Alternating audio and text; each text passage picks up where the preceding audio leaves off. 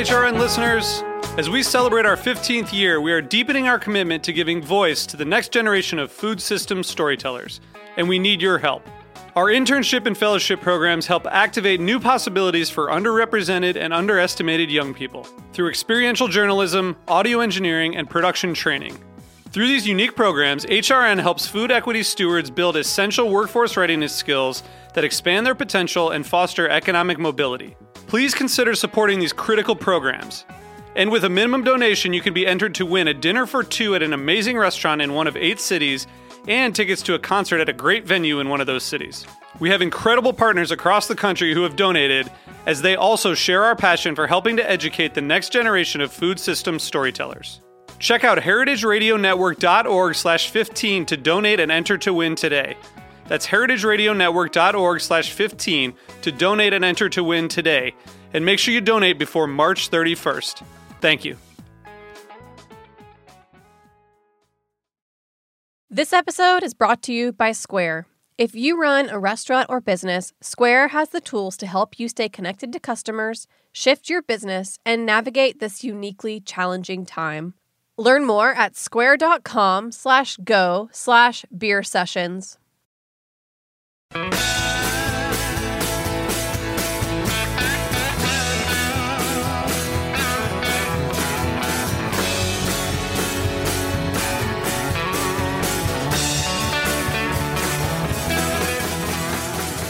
Hey, welcome to Beer Sessions Radio on the Heritage Radio Network. It's Tuesday, May 19th, 2020. This is a special COVID remote recording, and we're talking with some cool guys. Take it away, Evan. Beer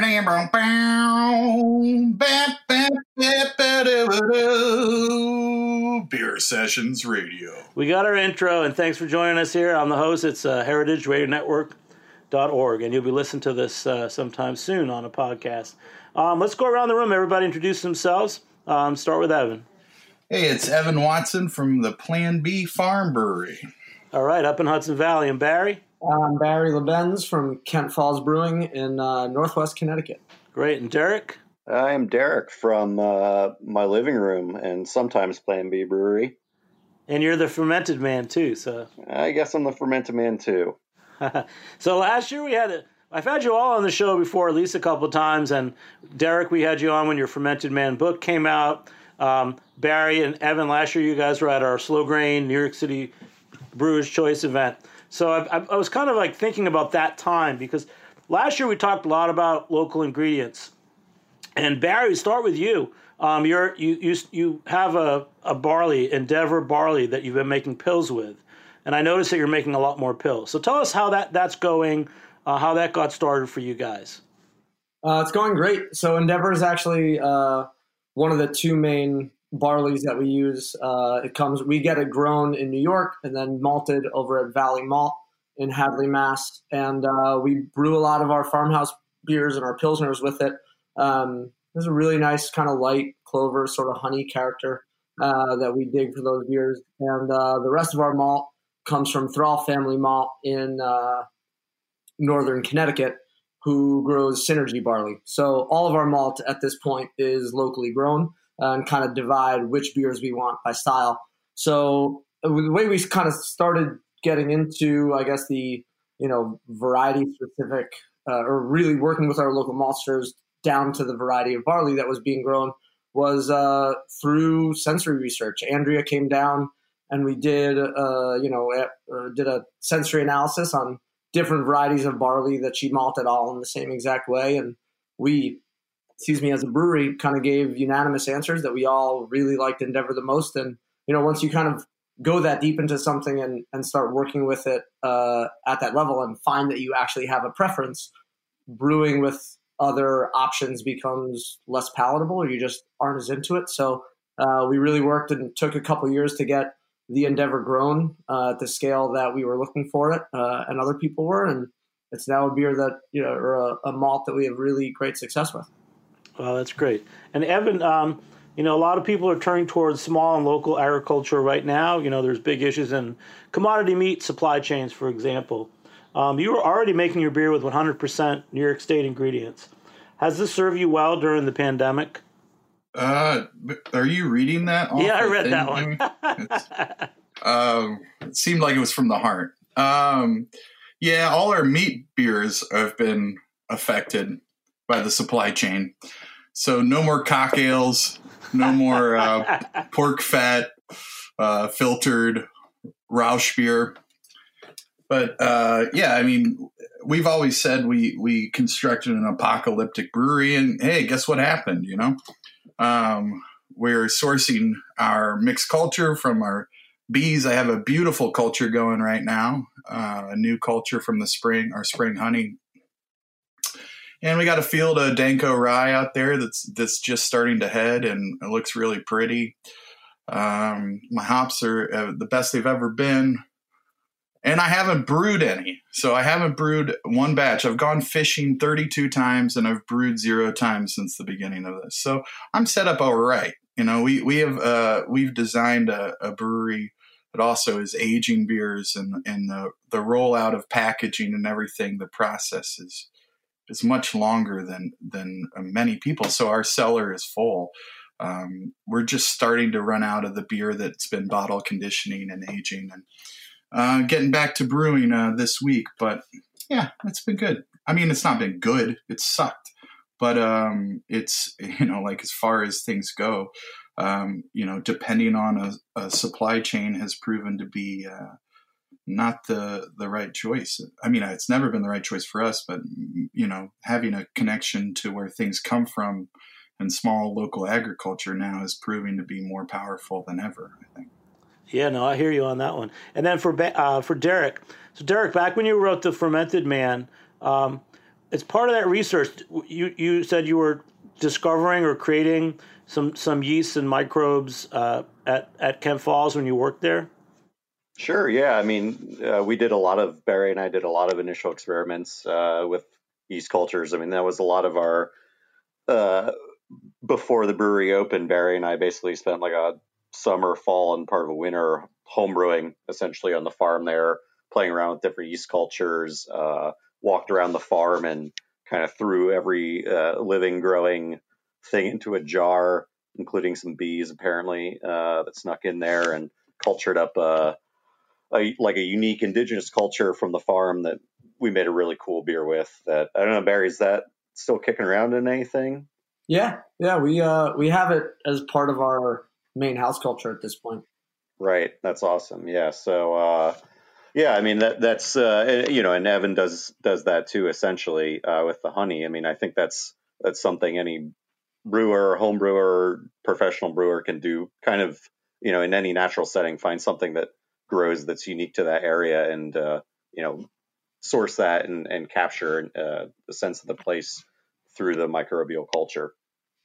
And Barry's, I might make a note that those early homebrews, Barry's homebrews are legendary. Their quality and their flavor. All over the world. Yeah, in China. I think you just sent a pallet to China, right? Fair? It was a whole pallet of the homebrew, yeah. Nice. Well, you guys have been buddies a long time. Thinking about what we're going through right now, just to jump to it. So just tell us how your brewery operations have changed, and particularly in terms of customers and direct sales. Evan?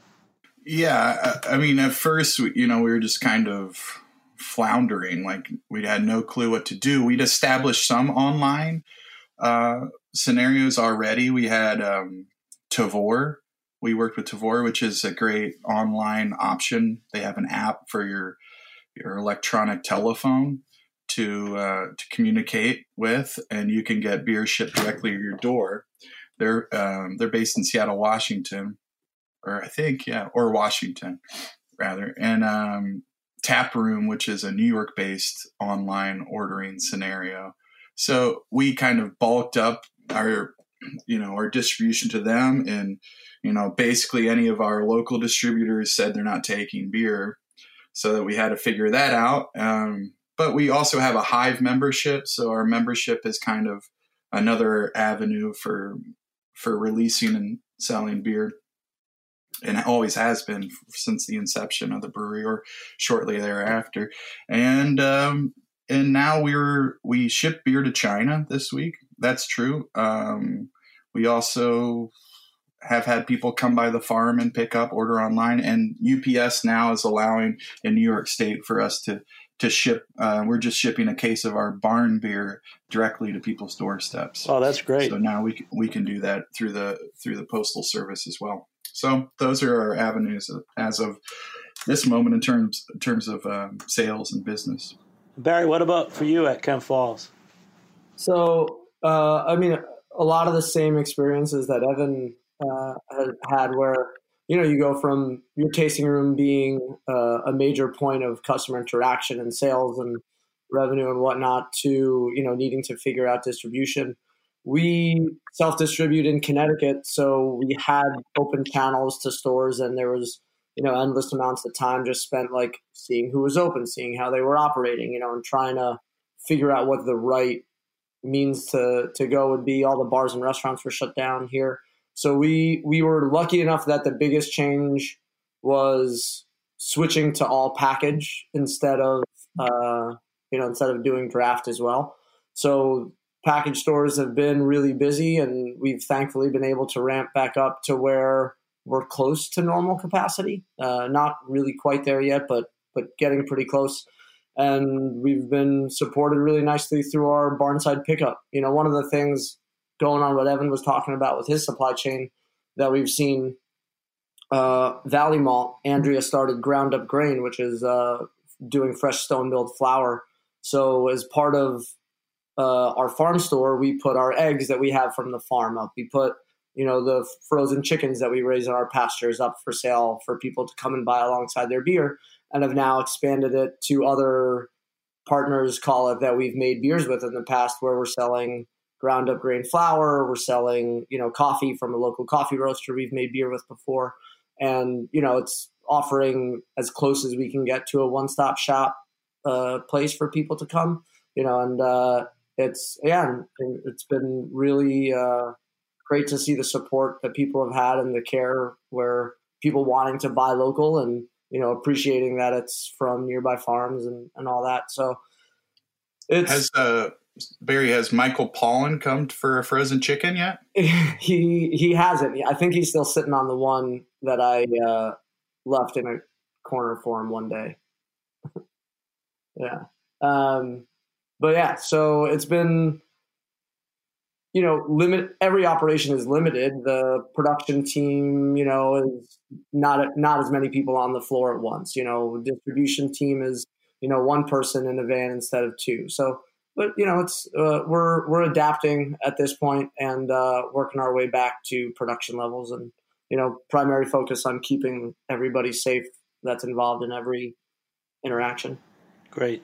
And Evan, what else is going on with you guys? I mean, you have barn beer, you've got your hive group, you've got so many things going on. Can I come drive in and pick up lobster? Are you still doing that? Yeah, well, I was about to say that we're starting, and about every weekend or every other weekend, we're going to have some kind of food option on a Saturday. This past weekend was Woodfire Pizza. Derek was awesome and ran the whole thing while I played music and got drunk, which was very appreciated, Derek. But everybody pulled up. We've numbered these barrels, and we have quite a large gravel parking lot. So you can come in, and we've organized it so these food vendors, all local food vendors, have some type of online ordering process or app or whatever. And so you can pre-order or do it from your car while you pull up to barrel number 1, barrel number 2. You put in your order for food. You put in your order for beer to go. We're still not allowed to sell beer for on-site consumption. So you put in your order to go, and then you text that to my wife, Emily.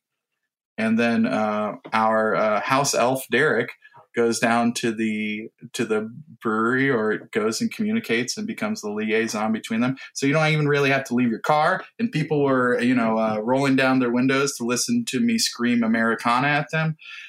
Or they were, like some people set up in the back of their vehicles and had a little picnic. It was really great. And it did feel like the closest thing to normal as we've had in quite a long time. And so we're planning to continue that. We're bringing that lobster truck back.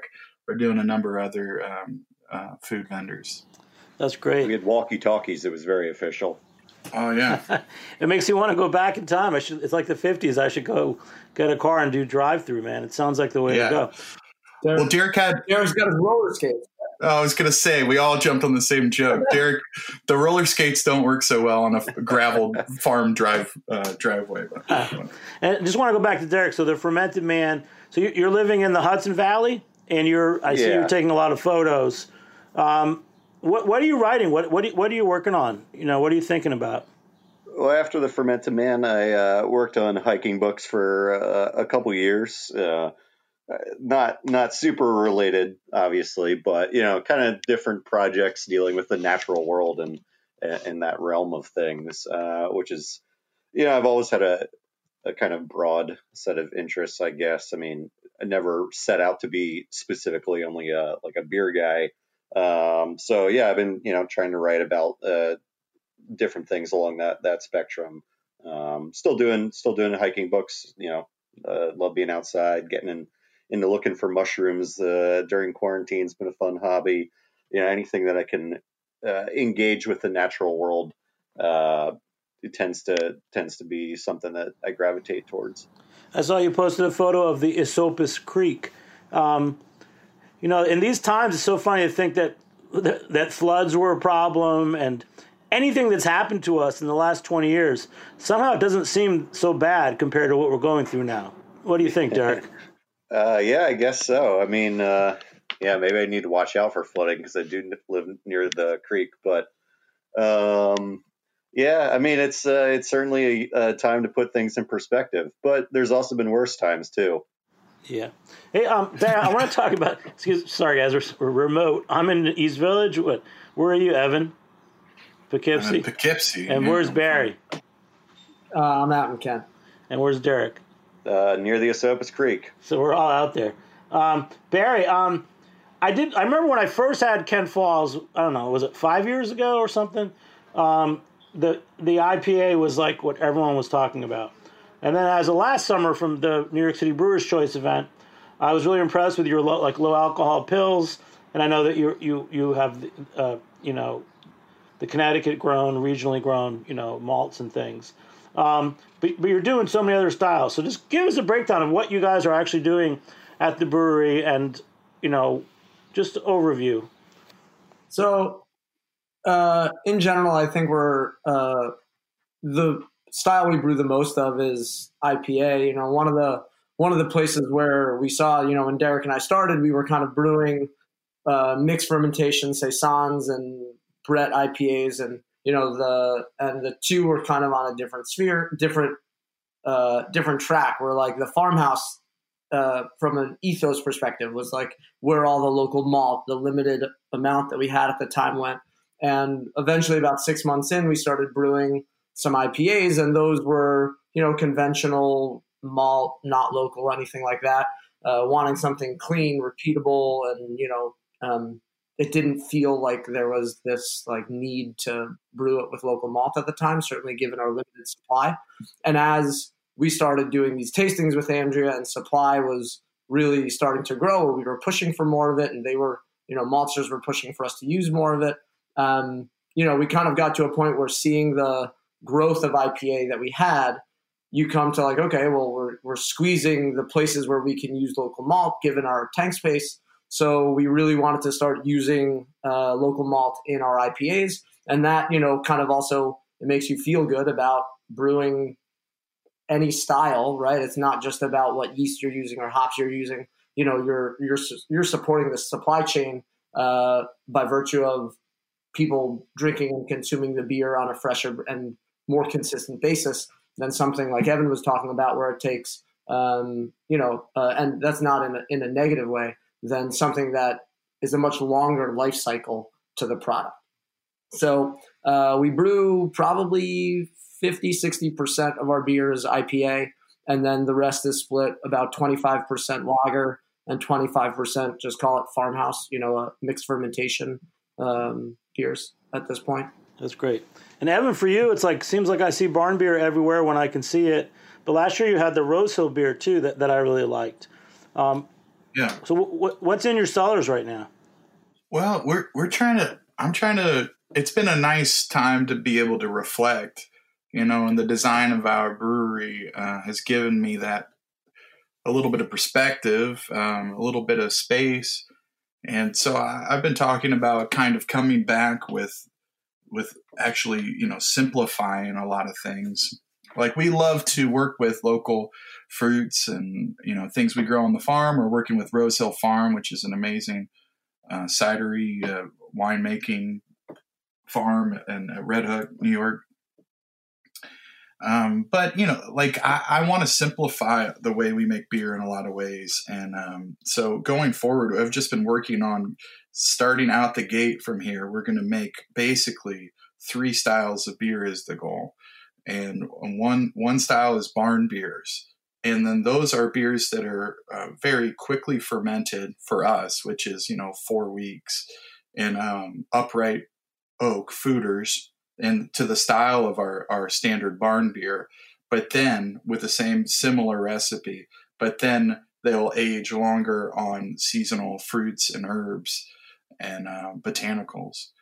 So, but that'll all be barn beer and all have a similar label that looks like a new barn beer label. And that's just all barn beers. So they're not going to be deeply acidic. They're going to be kind of a little bit hoppy, mostly funk driven, a little bit of oak, not super tart. And then we're focusing on getting larger format barrels for spontaneous fermentation and doing more of an homage to Goose and Lambic of the Zena Valley, and have that sector of beers, which will be, straight versions of those barrel blends or the barrels themselves or the foeders themselves. And then that also aged on fruit or potentially botanicals. And then the third thing that I'm super excited about, and we've been talking about it, though all my friends are saying not to do it, but, that's been what they've always said about all the things we do, is we're working on a lager cave and isolating with White Labs a lager yeast or a yeast that can ferment it at lower temperatures and be really productive, getting single cellular pitching into a lager cave and open oak, Hudson Valley oak pitch tanks with pitch, pine pitch, like the Bohemians would, and then doing a quick primary fermentation, much like they do also in northwestern Germany and Cologne and Dusseldorf, and then going into lager tanks and then just serving that beer after 4 to 8 weeks of aging in lager tanks directly in the tap room whenever this stuff is done. And so and all these beers obviously are only with the 6-row organic malt that's grown in the Hudson Valley, malted by Dennis at Hudson Valley Malt, hops from the New York Hop Guild, which are some really great, cool, like old world hops that are coming into our region right now, and then fruits and veggies and botanicals from our farm, and then the farms that are within 20 miles. Well, Evan, that's really exciting, because I remember, I don't know, was it 6 months ago, a year ago, you took a trip to Germany. You were in Dusseldorf. I saw you with the alt beer. Was that a research trip? Were you checking out different types of German lagers? I mean, I think it was a research. I went with Dan Suarez, Suarez Family Brewery, and Greg from Threes, and now he's back at Green Point or Green. Is that right? Greenport, yeah. Greenport. Yeah, he was running for mayor in Long Island for Greg Dorosky. But we went out in January, so this year actually, which seems like a fucking 1,000 years ago, but it was just whatever that was, I don't know, 5 months ago or less. Yeah, and we spent a long weekend essentially just trying to hit every single little brew pub of Dusseldorf and any of the respective beer halls of Cologne. Yeah, it was great. Well, I'm looking forward. When will your lagers be available? I mean, we're talking to tank manufacturers and glycol or chiller manufacturers, because we've never, in the 7 years of being a brewery, implemented chilling in any capacity other than having essentially a kegerator. So we've never had a walk-in. We've never chilled tanks. So there's that aspect of these horizontal lagering tanks that we're talking to people about. But it seems like people are, or at least manufacturers are eager to pull the trigger on selling something, because I feel like they've been hurting. And I mean, if we could get it going sooner than later. I'm doing test batches of this stuff this week. So let's say by the fall, Jimmy, come up here. We'll have a beer. Yeah. Maybe side pulled. I'm thinking side pulled straight out of the tank, like the old Czech style. Yeah, you're onto something. Have you had Notch Brewing out of Salem, Massachusetts? Most definitely. Chris Loring, yeah. Fan. Yeah, no, I think this winter a lot of people, you saw more black lagers, and I do feel that I like seeing, that's why when I saw you with the alt beer in Dusseldorf, I remember I had a customer who worked in a really good restaurant, so she had a pretty good palate, and she would come in and look at, this is like 4 years ago, look at all of our, mostly hoppy beers on draft, and she would always pick out the Uriga alt beer because she just wanted that malty characteristic. Uriga. Yeah, that was by far the best alt beer in Dusseldorf. By far, they have the Christoph, who's the brewer at Weinstefaner, or the head of brewing operations, came in about 5-6 years ago. And it was amazing. We had a nice tour of that. Mikkel from McKellar set it up through Dan. I'm not that cool, but and we had a nice tour of it. And they use a copper cool ship. They use all these. I mean, it's mind blowing. It's baffling, their process. Like, it's how fast they turn around primary fermentation, how long they let it lager, how close these beers are to, alt beer being like, it's almost, a British beer. It's like a lagered bitter of sorts. And then to see how close, this ale called Kolsch is correlated to lager as well. I mean, it was really fascinating. And we had some cool experiences, but Uriga, definitely in Dusseldorf, number one. And then Pafkin Kolsch, I think, is probably the best Kolsch in Cologne. If I had to rate them, I like rating things. I like the Kolsch style a lot too. So how are you going to set up your lagering cave? I mean, was there a model that you saw, or you're just going to patch it together with technology? Traditionally you just take a chisel to a bluff, but I think we have a partial subterranean, like a third floor of our barn or cellar where the cool ship is and everything, is subterranean, and it is entirely subterranean on one side because it's kind of pitched down through the hill.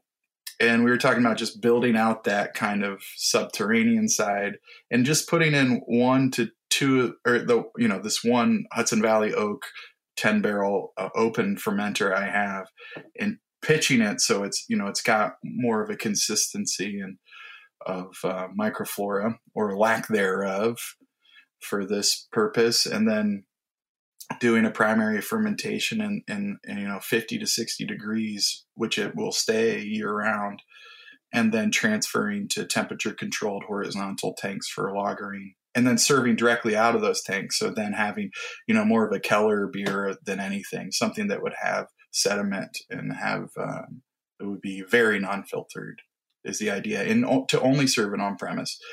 And I've talked to some of my friends about it, and brewing friends, and they're like, why would you focus on something that's lager? It's not expensive, and then also it's expensive to install this infrastructure for on-premise sales.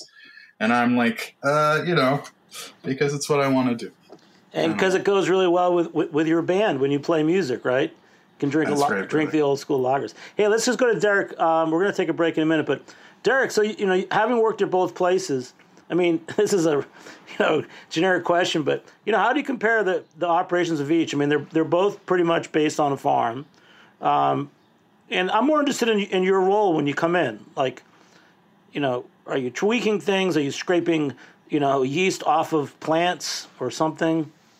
Yeah, I'm at both places. Essentially, I was a plant scraper. That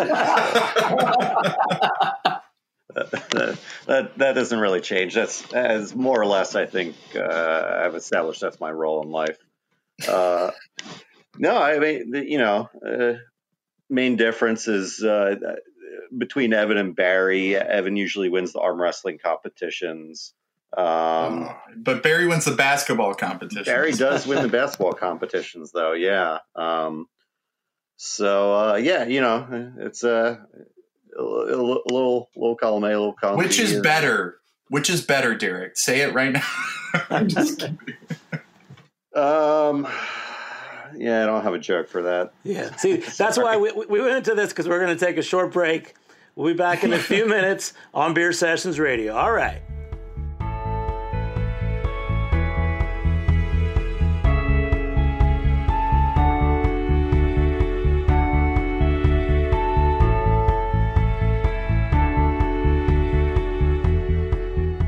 This episode is brought to you by Square. We all know that this is an incredibly challenging time for our friends running restaurants and small food businesses. With social distancing in place, people are staying home and eating in, and restaurants have had to pivot to pickup and delivery only. HRN would usually be recording our podcast from our studio inside Roberta's. But since they've had to close their dining room, they've ramped up their frozen pizza production, set up a wine and grocery shop, and seen their delivery orders skyrocket. Like Roberta's, many restaurants have been changing offerings day by day as they figure out how to best serve their customers. If you run a restaurant or small business, Square has the tools to help you adapt. One of these tools is the Square online store. It lets you set up a free online ordering page with curbside pickup and local delivery so you can keep customers safe. You can deliver orders yourself or integrate with delivery partners. Its Order Hub lets you manage all your incoming orders in one place, no matter which delivery partners you choose to use. Square has all the tools to help you stay connected to customers no matter where they are. Learn more at square.com/go/beer sessions. Hey, welcome back to Beer Sessions Radio on the Heritage Radio Network. This is a special pandemic remote recording. We've got Barry from Kent Falls in Connecticut, Evan from Plan B in the Hudson Valley, New York, and Derek, the Fermented Man, also in the Hudson Valley, New York. So, Evan, what are you guys drinking? I was drinking one of our barn beers. I haven't been drinking much this pandemic. I've lost 22 pounds as of today from not drinking.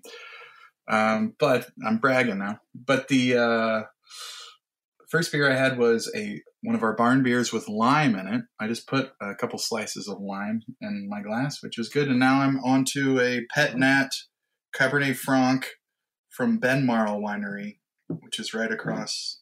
Actually, the grapes are from the Finger Lakes, but Ben Marl is right across the river. It's pretty good. Great. Barry, what are you drinking? I'm drinking probably our newest beer called Superscript. It's kind of echoing on what Evan was talking about before about like simplifying certain things. In producing a lot of different IPAs, we never really had one that we produce all the time or a flagship of any sort. And we recently came out this year with this beer Superscript where, we've worked for 5 years on securing and identifying and knowing what malts we like to brew with, working directly with farms and establishing that close-knit supply chain. And we've started to try and do it with hops. So we get actually New York Cascades from New York Hop Guild for the beer, as well as Strata from Indie Hops out in Oregon, and some small kind of hops that we get directly from a farm in Michigan as well. And, it's the first beer where we can really say we've been able to produce it, or IPA, where all the hops, all the malt is direct from the farm. And our plan is to produce it year round, make it available. And, the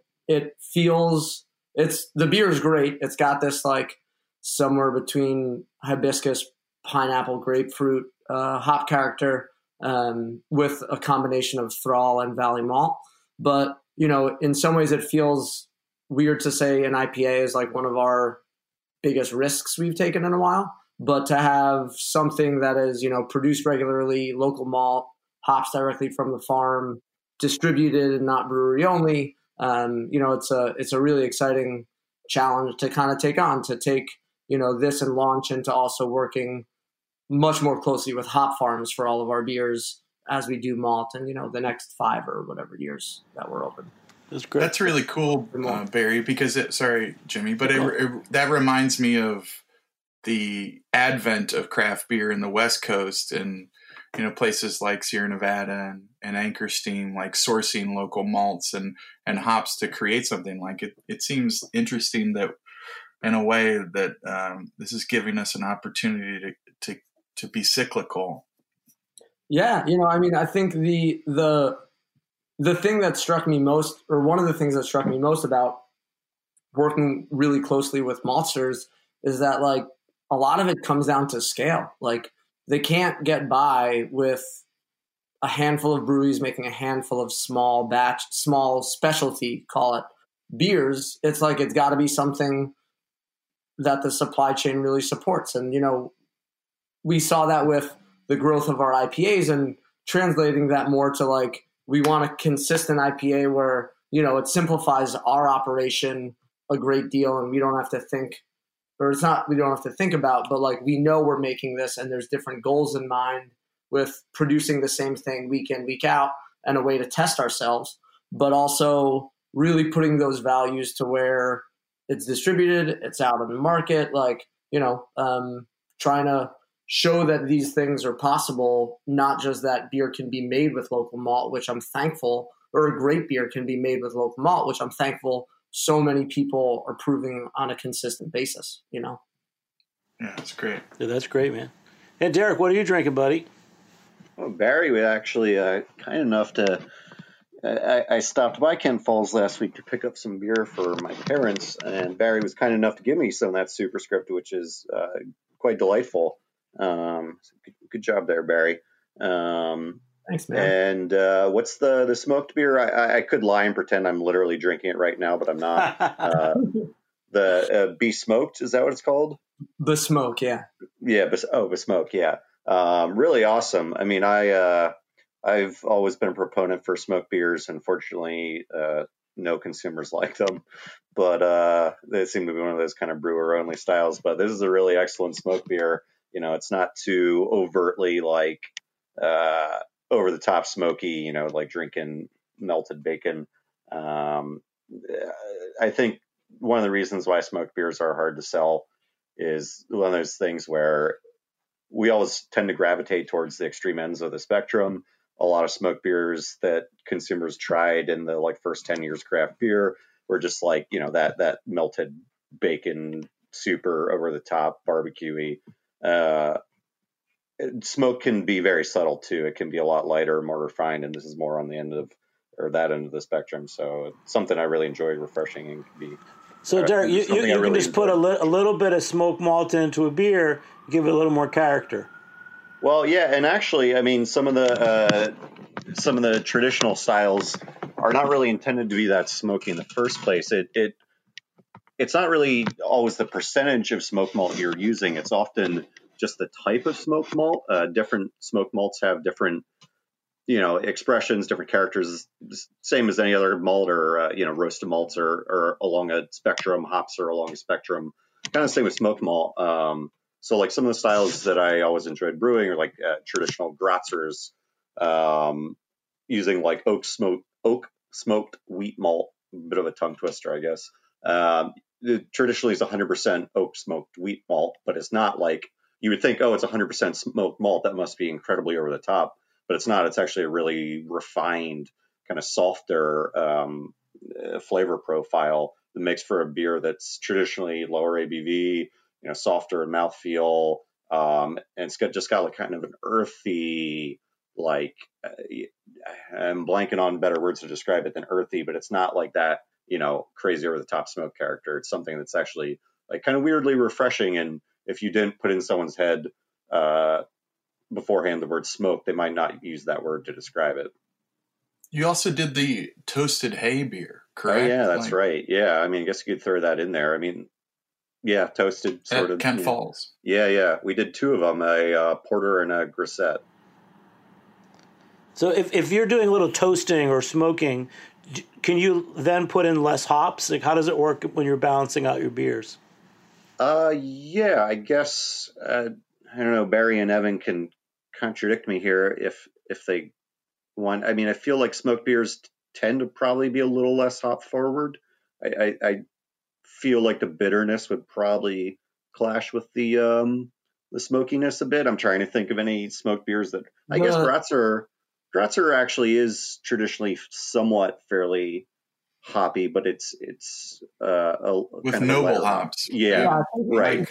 Dry hop. Like that one sorry. with Tettnang, and it worked really well together. Yeah, Tettnang has that like kind of piney character that actually goes really well with that. Again, it's not the type of smoke character that most consumers probably think of. It's a more of an earthy character, so the piney hop profile actually matches with that really well. Sorry to go, Evan. It's okay. Get in there, but yeah, if you look back to like Schenkerla, a Bamberg brewery famous for smoky beer, their Marzen probably the most infamous for bacon flavor. Those beers, when consumed fresh, I mean, they do a Marzen, a Doppelbock, they do a Helles, they do all these things that are traditional German styles beer, which are fairly highly hopped with things like Hallertau or Tettnanger, these noble hops that come, that grow well in the Bavarian region, and they are, in Bamberg, and they're like 60-minute hop additions and 30-minute hop additions, bittering hops through them. Pretty normal recipes. I think we encounter those beers generally when they've sat on a beer warehouse shelf for a long time, and then they just taste like bacon through a combination of oxidation and then the beechwood smoked malt. But the malt, even at Schenkerla, is that it's not intentionally smoked that much. It's just the byproduct. Like I think about also like the great brewery in Virginia called Penn Druid, that makes a lot of amazing spontaneous beers and farmhouse beers. The brothers Carney out there, they just made beers from local ingredients, and their first maltster was kilning over basically a cast iron wood stove. And so all the beers had this element of smoke, but that's because that's the fuel source. So like, I think throughout history, like the fuel source, whether it be dung or wood or whatever it was, or peat, were the things that were imparting flavors, but probably not intentionally. And I think when those beers are consumed fresh, you see thousands of people in beer gardens drinking Schenkerla Marzen, whereas you get it off the shelf and drink it here in the States, and people are like, oh, gross, it tastes like sugary bacon or whatever. I don't know. Like smoke is a very is a beautiful thing in small portions, but I think as it oxidizes, it gets accentuates. Is my point. I don't know. And Barry, do you want to say anything else about the besmoked beer? Yeah, it was great. We worked we was a collaboration with our friend Jeff, who runs At the Corner in Connecticut. It's one of the better craft beer bars. It was where Derek and I delivered the first beer Ken Falls made, on a Tuesday at 10 p.m. or whatever it was.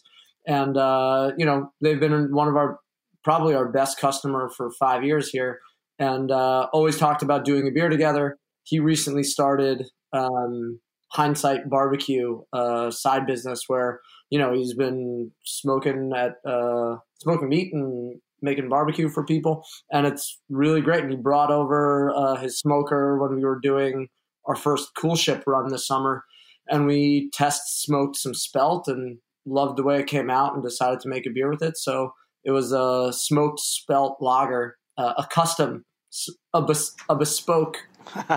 Besmoked. Yeah. That came through, and that's a real clever name, Barry. So let's go, Evan. You guys, so a couple weeks ago, we had a really great Saison farmhouse show with Phil Markowski from Two Roads, and he wrote the book Farmhouse Ales. Never heard. What I want to ask you guys is, these terms, Saison, farmhouse, you use barn beer, Suarez uses country beer.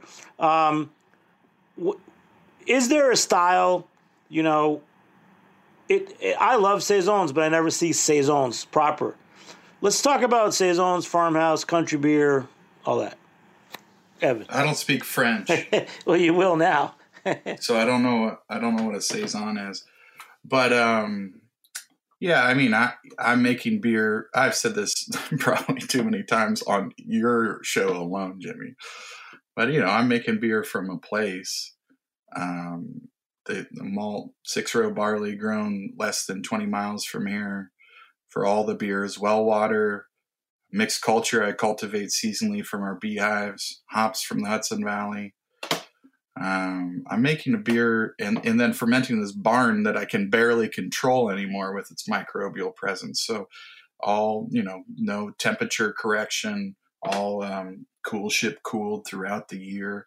So I don't know, like the beer I make is the beer that comes from that barn. It's barn beer to me. So, I mean, I'm not going to shit on anybody's parade or anybody's labeling of anything. People can call beer whatever they want to call it.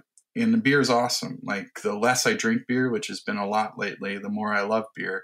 And beer is great. So if you want to call it, you can call it whatever you want. Like I'm not concerned with the labeling of it. For me, it's barn beer because the purpose of our business and our beer, even though we've been distributing a lot lately and not been able to have people come and experience the farm and me and everything, but the purpose of the beer is it's just, it's bait and a trap to get people to come here and have a good time and remember that experience. When they're back they came up from Brooklyn, they're back in their apartment and Park Slope, they're washing their hair, they smell the cherry wood smoke. They think about Ron the goat and his broken leg. I mean, that's what I'm trying to get, right? And they smell that barn in the beer, and that's the greatest compliment I get, and I get it all the time. Like, this does smell like the barn. It reminds me of this sense of place. And I think if you talk about those beers, you can delineate farther back from the nucleus, but the nucleus is the place where it's created, and then you can start to slightly walk back away from that to the fields in which it's created. But all of that becomes a community, and if there's a time in which we understand community greater than in my entire life, it's this time. And so for me, a barn beer is that sense of a community. And you can have it in China, you can have it anywhere, but it brings you back to that moment, that 360 degrees of a farm, the 360 degrees of a glass. That's that moment. That's what I'm trying to do with barn beer. And so in terms of farmhouse beers, I think they have a strong nucleus, and I think that the things around them that are surrounding them that are creating that nucleus are very tight to it, as opposed to, the general consensus of craft beer being, New Zealand, Belgium, London, whatever it is, the importing of ingredients. I think whatever farmhouses or saison or barn beer or country beer or valley beer or whatever you want to call it, it just means we're bringing that exterior, that like Saturn's ring, that whatever that other circumference is of supplying ingredients, we're bringing that back close to the nucleus. That's the point. And in doing so, you represent a place. So that was like in the 19th century, you had a certain kind of water. You made Bass in England, right? Local ingredients. Hey, let's go to Barry. Barry, so your farm, talking about farms, your farm, the original farm was pretty old. Tell us the backstory of that farm and sustainable practices that you guys are doing. So our farm was, I think, originally homesteaded somewhere around like 1710. There's an old farmhouse on the property. The original bones of it are still from the original structure, and it was a family farm through, I think, the early 1980s. The Camp family, which were on Camps Road, named after them, had more or less this 400 or 500 acres that was theirs. And over the years, they raised pigs, chickens, cows, you name it, as just what they raised and ate. And then they sold lumber. They did anything you needed to do to keep the farm a farm and make money in between 1710 and 1980. And about 1980, they sold the property to another family who started a dairy farm. And they ran that until 2012, and when we moved on to the farm and one of my partners purchased the land. So since then, we've been raising chickens on pasture. We've done pasture-raised pork as well. We have a small hop yard and berry patches that we grow fruit in. And a lot of it is just about, the cyclical nature where, we grow hops, we use it in a beer, we'll throw it in our compost pile. All of our spent grain from the local farms that we get it from in the area is composted and then returned to the hop yard. And, kind of one of the original inspirations was this like rotational cyclical means in which the inputs become outputs. for our business. So, we've got, sustainability wise, we've got solar panels for electricity and solar hot water as well that feeds our brew house. So we try and be as carbon neutral as possible, but it's pretty tough, all things considered, as a brewery. Yeah. So long way to go. Well, you guys have been great. I'm going to ask one question of each of you. English beer historian Martin Cornell, he asked breweries and pubs to take a minute and think about what you're doing during COVID. That's different for him to put down for, as a historian. Is there one item or one thing that you're doing that you'd like to record for history that you're only doing because of COVID? I know it's an okay question, but what? The thing that we're doing because of COVID for running our pubs? Yeah, sure. Whatever. It's really supposed to be an inspirational question, but we're a very inspiring group. English beer historians. I think it's about like doubling down on that, supporting your community. Like Evan was saying, and we've talked about the whole time. The thing that has been shown nationally and internationally, whatever, throughout this is that like supply chains are broken, right? I call a supermarket that carries our beer and they're like, I can't get pasta. So I call the local 100-year-old pasta company in Connecticut, and these old guys are now working around the clock to make sure that supermarkets they never dealt with can have pasta on the shelf for people around. And, Evan works entirely with a local supply chain. All of our malt comes from local farms. It's doubling down on your communal relationships and trying to be there to support the people behind and ahead of you in a supply chain. And that means different things for different people, but it's all we can do right now. And, that's what I would say. No, that's good. I would say I'd piggyback on that. And I guess I'd say that, community is the essence of our era of beer. You have me and Barry and Derek, who's worked with me and Barry on currently, and our design of breweries, has to do with a very small sense of community. And I really love entertaining people. I love people coming here, and the thing I miss so much, it gets overwhelming at some points, and you forget about it. But when it's good, but when it's bad, we're a community. I mean, we've evolved as a community. That's what we are as a people, regardless of where we came from in the world and our evolutionary background. We evolved together, and with partnerships and companionships. And there's no better place. And I think that's what this British fellow is probably alluding to. But there's no better place to communicate with your friends, with your community, than a pub, than a place with a beer. You sit outside at a table and you get a beer that's a little bit hoppy and it gets the light struck. That's letting light in. That's letting light into the whole world. And that you consume that light. And I think community is probably the thing that I am missing the most. And I think we need to get back to it as soon as possible. Well, that's brilliant, guys. And then Derek, back to the Fermented Man book. What would you recommend that everyone learn how to make during this time at home? Toilet paper is a good one. It is a great time for foraging, getting to know your the land around your, wherever you live. Not everyone, I guess, is obviously lucky enough to live, like on these gorgeous farm properties or near nature preserves. But even in cities or towns, there's some natural environment where you can kind of learn the land better. I've just been walking around trying to get better at like tree identification, things like that, you can use that to hunt for mushrooms and forage in a variety of ways. And a lot of that can, obviously pretty much anything can be fermented. So like, I think that's a great approach this time of year during this particular situation, is just kind of trying to understand the world around you a little better.